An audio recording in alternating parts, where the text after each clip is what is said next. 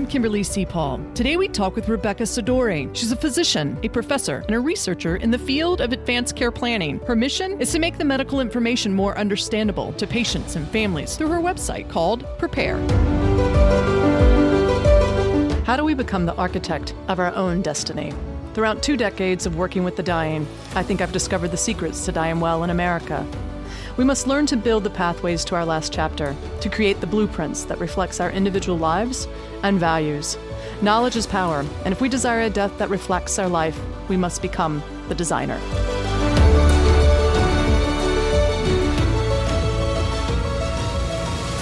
Well, I can't tell you how much I appreciate taking time out of your busy day to come and talk to me about a project that I think has come from your heart, which is called Prepare. You're a physician and a professor at the University of California, San Fran, but it also seems like you have passion for research, which what is interesting is that it's about advanced care planning research. So talk to me a little bit about your experience. Yeah, well, it was sort of a journey, I will say. I think my main interest is really in designing, testing, and then getting out to the public health education information that is easy to understand and helps people make informed decisions. And this whole interest sort of started way back when I was in medical school and working. We have a student-run homeless clinic, and helping to put together some of those clinics and realizing that we just didn't have the resources and information to give to patients that they could understand. And we were having our patients come back, not being treated, being very sick because they couldn't read the instructions that were given to them. And I became interested way back then, sort of thinking, well, this just isn't okay. We have to sort of provide things to people that they can understand. And I started getting interested in something called health literacy and started working with our San Francisco Public Library, who had an adult literacy program, and learned some basic tools and principles about how we can make complex medical or legal information easier for people. So I started doing that, and then sort of fast forward through my training, I was an internal medicine resident at UCSF, based at San Francisco General Hospital, which is the county hospital in San Francisco. And I was on the ethics committee at that time. And people were talking about, wow, so many of our patients are ending up in the ICU, unrepresented. We can't find family or friends. We don't know what to do for them. And they haven't engaged in advanced care planning. They haven't had the opportunity to have a voice in their health care. And we started reviewing the forms that we were handing to people. And they were all written at a postgraduate, past college reading level with teeny tiny 8-point font, 0.5 margins. And they were barely legible to us, much less to our patients. And so I took on this project to try to simplify these advanced directives while still making them legal and actionable. And so that was sort of a 2-year process, and we made this easy to read advanced directive, and we actually did a randomized control trial because the hospital wanted us to basically show that it was beneficial in research before they accepted it. And I would say that that's how I became interested in research, realizing that sometimes it's probably a good idea to very carefully research something and make sure it's not going to harm patients, make sure that it's the right thing. And we did that, and we did the randomized control trial. It was wildly positive. People preferred the easy to read form. We doubled our completion rates. Everyone except for one person completed the easier to read form. So that was great. And I thought I had solved the problem in advanced care planning. I thought, if I had just, exactly, like, this is great. And if I just give everyone this easy to read advanced directive, problem solved. We've shown in our studies that by giving people easy to read information, like the easy to read advanced directive, a lot of people can engage in advanced care planning. But the more research, and I think this is why the research is so important, we went back into the community. We talked with patients. We talked with their families. We talked with people who had been through these very difficult experiences, either with serious illness or with the end of life. And we asked them, like, what else do you need? And they told us, like, we need more preparation to even start this conversation. We need more preparation to know, like, it's a tall order to ask somebody, hey, what are your values and preferences? Most people don't know. And like, we've got to take a step back. We need help identifying what's important to us. We need help sort of figuring out how do we start these conversations with our family and friends. And then we need help talking to the doctor. How do we stand up for ourselves, knowing what's important to us so that we can ask the right questions and we can get the care that's right for us? And from the caregiver's perspective, how do I find out this information and how can I be the best advocate? And so I would say sort of my clinical passions wound up sort of coming into the research that I do. And you know, it's been a powerful thing because I think the research, when you show that it actually works and you get input directly from the community, it can have a large impact. That's what I love. We were talking the other night and I was like, so how did your research impact your bedside manner, your clinical practice? And what you said was so beautiful. You said actually your clinical practice impacted your research because Absolutely. you have hands on, you see some of the issues on an ongoing basis and you wanted to solve it, to have some things to back up what you on a daily basis were experiencing in front and with patients in the healthcare environment that we live in, which I thought it was beautiful. Let me just go back with the easy use forms. You not only did that for California, you did that for all 50 states with the lawyer to make them legal. So these easy forms, y'all really dove into something. Yeah. So most of the stuff that we do is on a shoestring budget. And so we had created these forms for California. And it had been my dream for the last 13 years that, these forms have been in California in 10 different languages.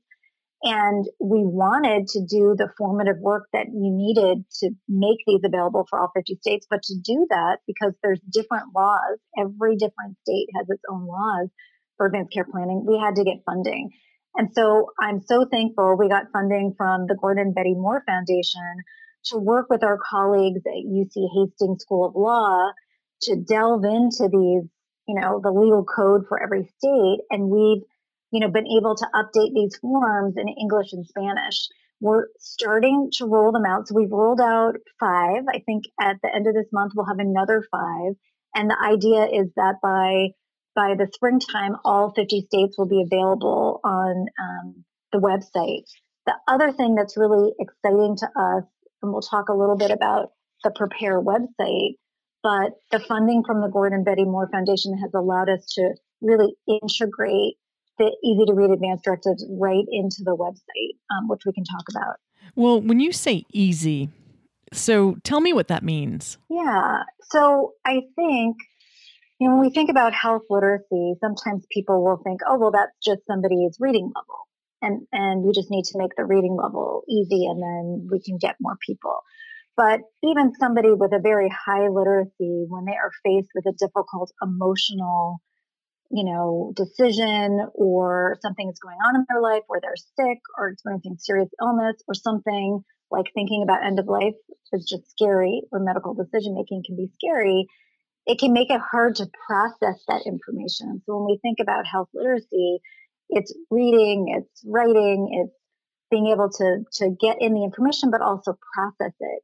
So I think when we think about things that are easy, what are the ways that we can write this information so it's just literally in plain language? We aren't using fancy, as you call it, med speak or legal speak.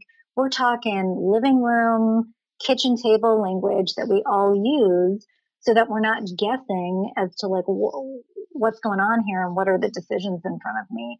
And I think the way that we've thought about the advanced directives and the Prepare website is how can we also present that information sort of step by step so that people don't feel overwhelmed. They can do little bits at a time when they're ready to do them.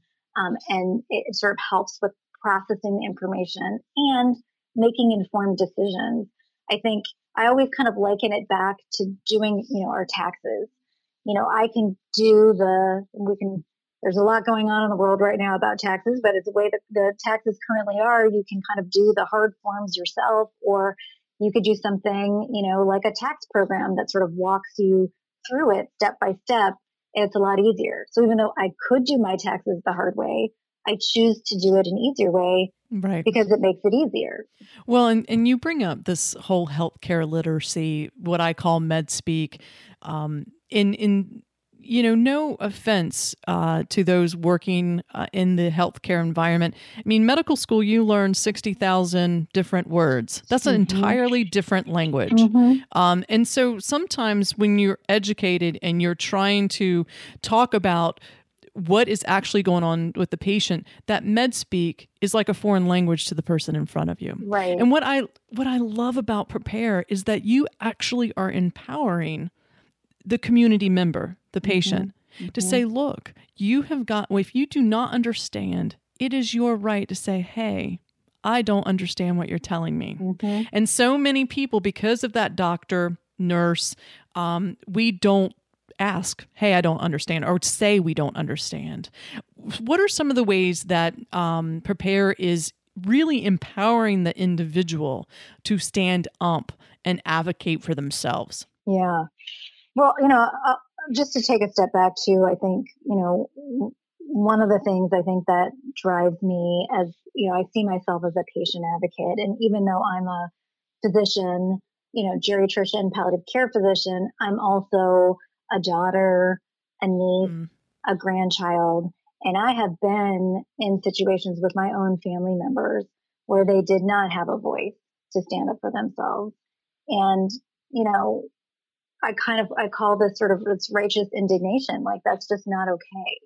And I have many people, many colleagues who are working very hard to help clinicians communicate more effectively, and all of those things. And I think in the meantime, while we're waiting for, the overhaul of, medical training, we've got to give tools into the hands of people right now who are dealing with, making hard decisions. So that's really sort of the impetus behind that. And I think, in terms of Prepare, I think one of the things that was really important to us is that we went out to the community and we talked to patients and caregivers, and we asked them, what do you need to be empowered? And what do you need to be able to speak up for yourself? And what kind of information sort of would be helpful? And, I think we learned when we're thinking about advanced care planning that people again said, well, it's not just about end of life, but how do I make decisions today? How do I stand up? How do I know what's important to me? And then stand up, well, what if it's about blood pressure medication or chemotherapy? How am I supposed to make that decision and ask the right questions of the doctor? And so when we think about Prepare, yes, it is about advanced care planning for serious illness and end of life, but it's also for how people right now today can sort of, stand up for themselves and have a voice, and that their family members can feel empowered to do that. So I think, some of the ways that we tried to sort of wrap this into Prepare is that we wanted it again to have easy lay language in English and Spanish so that people can do this at home on their own time with their own families. So that's the first thing. You don't have to wait for a clinician. You don't have to wait for your health system to give this to you. People can go to it right now. And I think the other way that we wanted to empower people is that we wanted to give them video stories. And these are stories that come straight from the patients and caregivers that we talk to that show people how to do something. So for example, it's a hard ask to say, oh, well, you should just ask your doctor that question and speak up for yourself. Or, hey, you really should go home and choose a surrogate, medical decision maker. And that is great and that is true, but people often don't know how to do that. The high bar, that's a lot of activation energy for people to feel empowered to even do that. So we wanted to sort of what I call decreasing that activation energy and making it easy by having video stories that don't just tell people what to do, but show people exactly how to do it. So for example, there are videos about people thinking through how and why they would choose particular decision makers. And then there's videos that show someone asking someone else to be their decision maker And then we actually give people the words they could use if they wanted to start that conversation with someone else. And if all else fails, we wanted the videos to serve as something so that you could just sit down with your loved one and hit the play button and watch it together. So even if you can't say it, the video can say it for you. So in addition, sort of prepare to make this easier, as I was talking about from the health literacy standpoint, is that it walks people through a step-by-step process. So there's 5 steps, and people can do 1 step, people can do step 3, people can do step 4, people can do all 5 steps. It's really up to them. I will say that, the different steps are choosing a decision maker, defining what's most important in life, and learning how to talk to your family and friends. I just want to put in a plug because you asked about empowerment. Step 5 is asking doctors the right questions.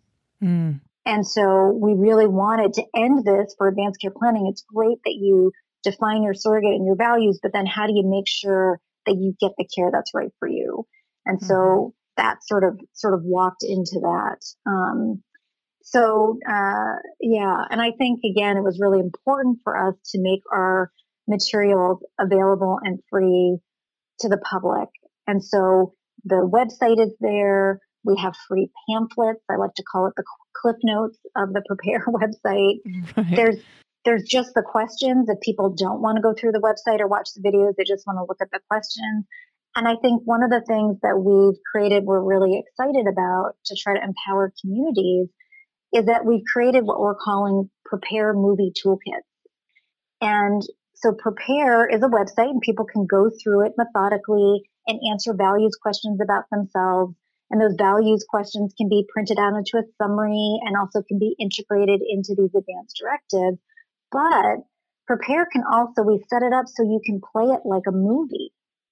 And so the idea is that you could have someone in the community, and we've done some of these studies that people have been able to do this with no prior advanced care planning training at all, in a community center, a senior center, a place of worship, or a library.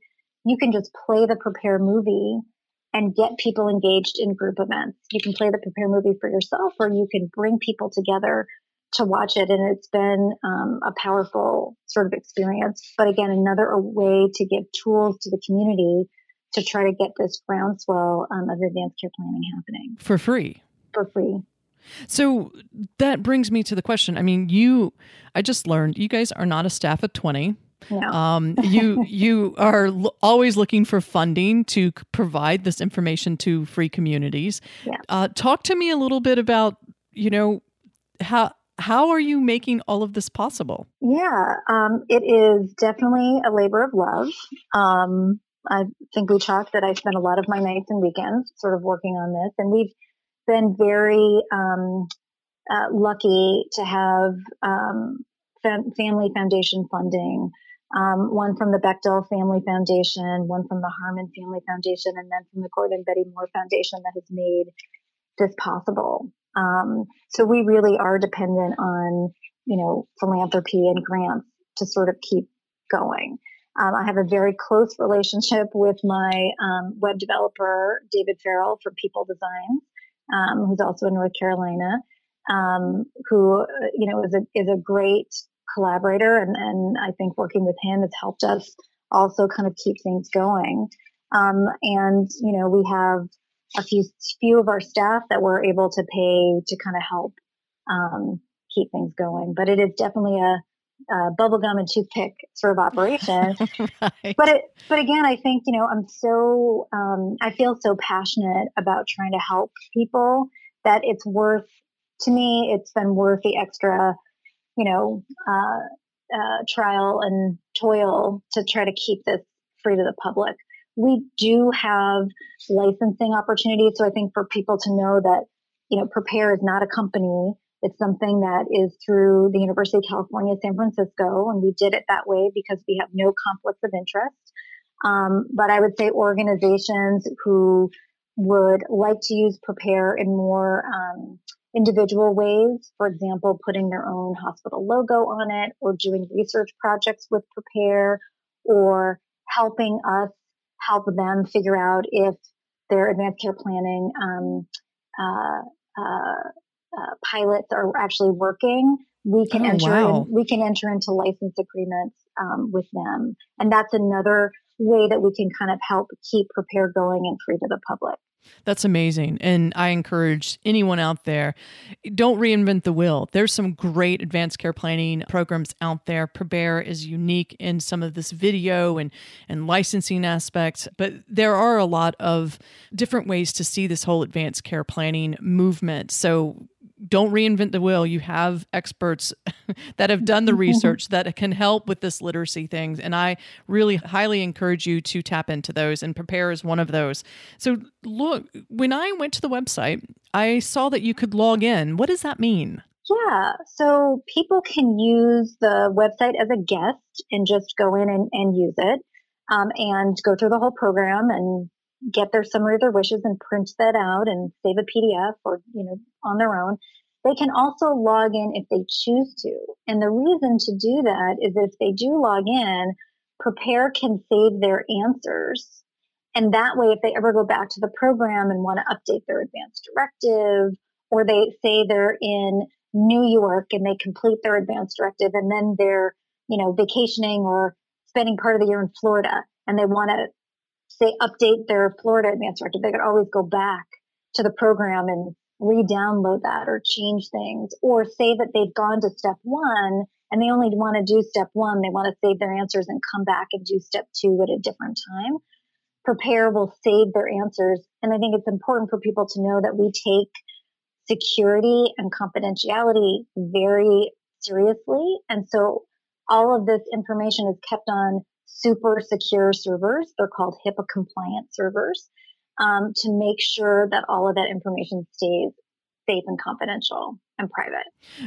But you don't upload your advanced care planning to Prepare. This is a vehicle to help you download your documents and walk you through the steps of what you might and might not want, correct? Exactly. So it'll walk people through a series of values questions. I think this is maybe one of the other things that's unique about Prepare as well, is because we've integrated the legal advanced directive piece, which is often a series of checkboxes, and we've combined it with the values information about what is important to people. Who are they as a person? What are the stories that are important about them that they want people to know about them? So that at the end, as people are going through the website, it will compile all of this, the checkboxes in an advanced directive and the personal stories, into a legal document.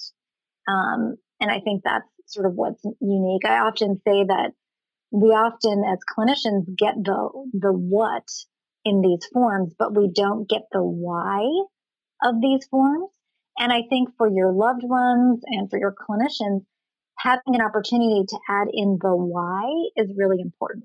So people can decide, it's really up to them. They can go through the Prepare program and do, answer the why questions and the values questions. They could go directly to completing the advanced directive step by step on the website, or they can just download the form and print it out and fill it out on a piece of paper if that's what they feel more comfortable doing. Well, and I can't stress how important the why is. Yeah. I mean, I was talking to my late grandmother and she goes, well, your dad and Kathy know what I want. And I'm like, well, Dad, what does she want? And he's like, I don't know. I mean, because I think that the why and the values around what people want at end of life or enhance, the commitment to do it. Now, there's many people who sign these advanced care planning documents and never have a conversation, and probably don't even have a conversation with their healthcare power of attorney who's representing them. And that's not. I think we're trying to change that. Yeah. We're trying to say, have you self-reflect. And Prepare does that with the values. You talk about it. You talk to your healthcare power of attorneys. You sit down and have a conversation. Then you fill this out. And so that we can know when a healthcare crisis comes, that everyone is on the same page. Right. Because that's what's happening, is no one's on the right page when you get into a crisis. And then you have this whole family dynamic in the ICU waiting room that tends to prolong suffering if the conversation has not been had. Right. And I, I like to say that when I think about advanced care planning, it's a way to have a voice in your healthcare. And the way that you do that is, how can we preserve our stories so that who we are in our own humanity gets pulled into these medical decisions that we might make for ourselves or that somebody else might have to make for us. And it's making sure that our human stories are factored into that. That's a great point, because you know what matters most might not be an antibiotic to deal with that infection. It just might be family members around my bed. Mm-hmm. And that's interesting. That's a great point. So how do people find Prepare? Before I say that, I just want to put in a plug that, again, people might know because you brought up the research, that if people want to know if things work, we also wanted to know that it worked and didn't harm people, right? So we've done studies in the community in low-income senior centers, and basically showed that from 1 week pre to post, people increased their engagement in advanced care planning from 40% to 100%. So they weren't thinking about it or talking about it, and 1 week later, that increased to 100%. And then we actually just published this last year in JAMA Internal Medicine, a randomized control trial that compared our easy-to-read advanced directive versus the advanced directive and Prepare, with the idea that we felt that everybody in the study should get some advanced care planning. There was no, straight control group. And what we found is that the easy-to-read advanced directive markedly increased. So over 90% of people engaged in some form of advanced care planning with the easy-to-read advanced directive, and close to 100% of people engaged in some form of advanced care planning if they got Prepare. And that was a statistically significant change. And when we looked in the medical record, like how many forms actually got scanned into the medical record, it was 25% with the easy-to-read advanced directive and 35% with Prepare. Wow. And when we think about how hard it is to change, first of all, to help people get to the point where they're ready to complete an advanced directive, that they feel empowered to bring it into their clinician, and the clinician actually scans it into the medical record, we felt like that was a pretty powerful effect. Oh, don't think it is. That's huge results. Absolutely. And that's why I'm falling in love with Prepare, because I really am. You don't realize how data really can impact. And, being involved with an advanced care planning program where I used to work, we always would educate people, and we thought we had really great material, and we did, but we never could track, did people actually do it? And you guys are doing that, which is really, really cool. But back to your question about where can people get it. So if people go to prepareforyourcare.org, they can get access to all these tools. They can get access to the Prepare website and the Prepare movie and all the materials they can download for free. Well, what if they're also individuals that actually want to support you? How do they support you, either financially or, maybe relationships and licensing? How do they get in touch with you when it comes to those things? Anyone who's interested, please reach out. On the face page of the website, there's a support and donate button, so people can always go that route. And there's also a contact information that has our contact information, and people can reach out that way as well. Hats off to you and what you're doing in San Francisco. Once again, San Francisco is being talked about on the East Coast. You guys are amazing. I was just out there with the InWell conference, and I'm sorry I wasn't able to meet you. I know you were professing somewhere else. But I can't express my gratitude for what you and your small team are, and how you're making a really, really big impact, not just in San Francisco, not just in California, but the United States and even the world. So whatever I can do to support you guys, please let me know. Well, thank you so much. And it's been really great getting to know you and hearing your story. And thank you for all the work that you're doing to get the word out about this. And it was really an honor to be on the podcast today. Well, thanks for your time, and really enjoyed the conversation. Thank you so much. Bye. Bye. Thanks for joining us today. And remember, you're the designer.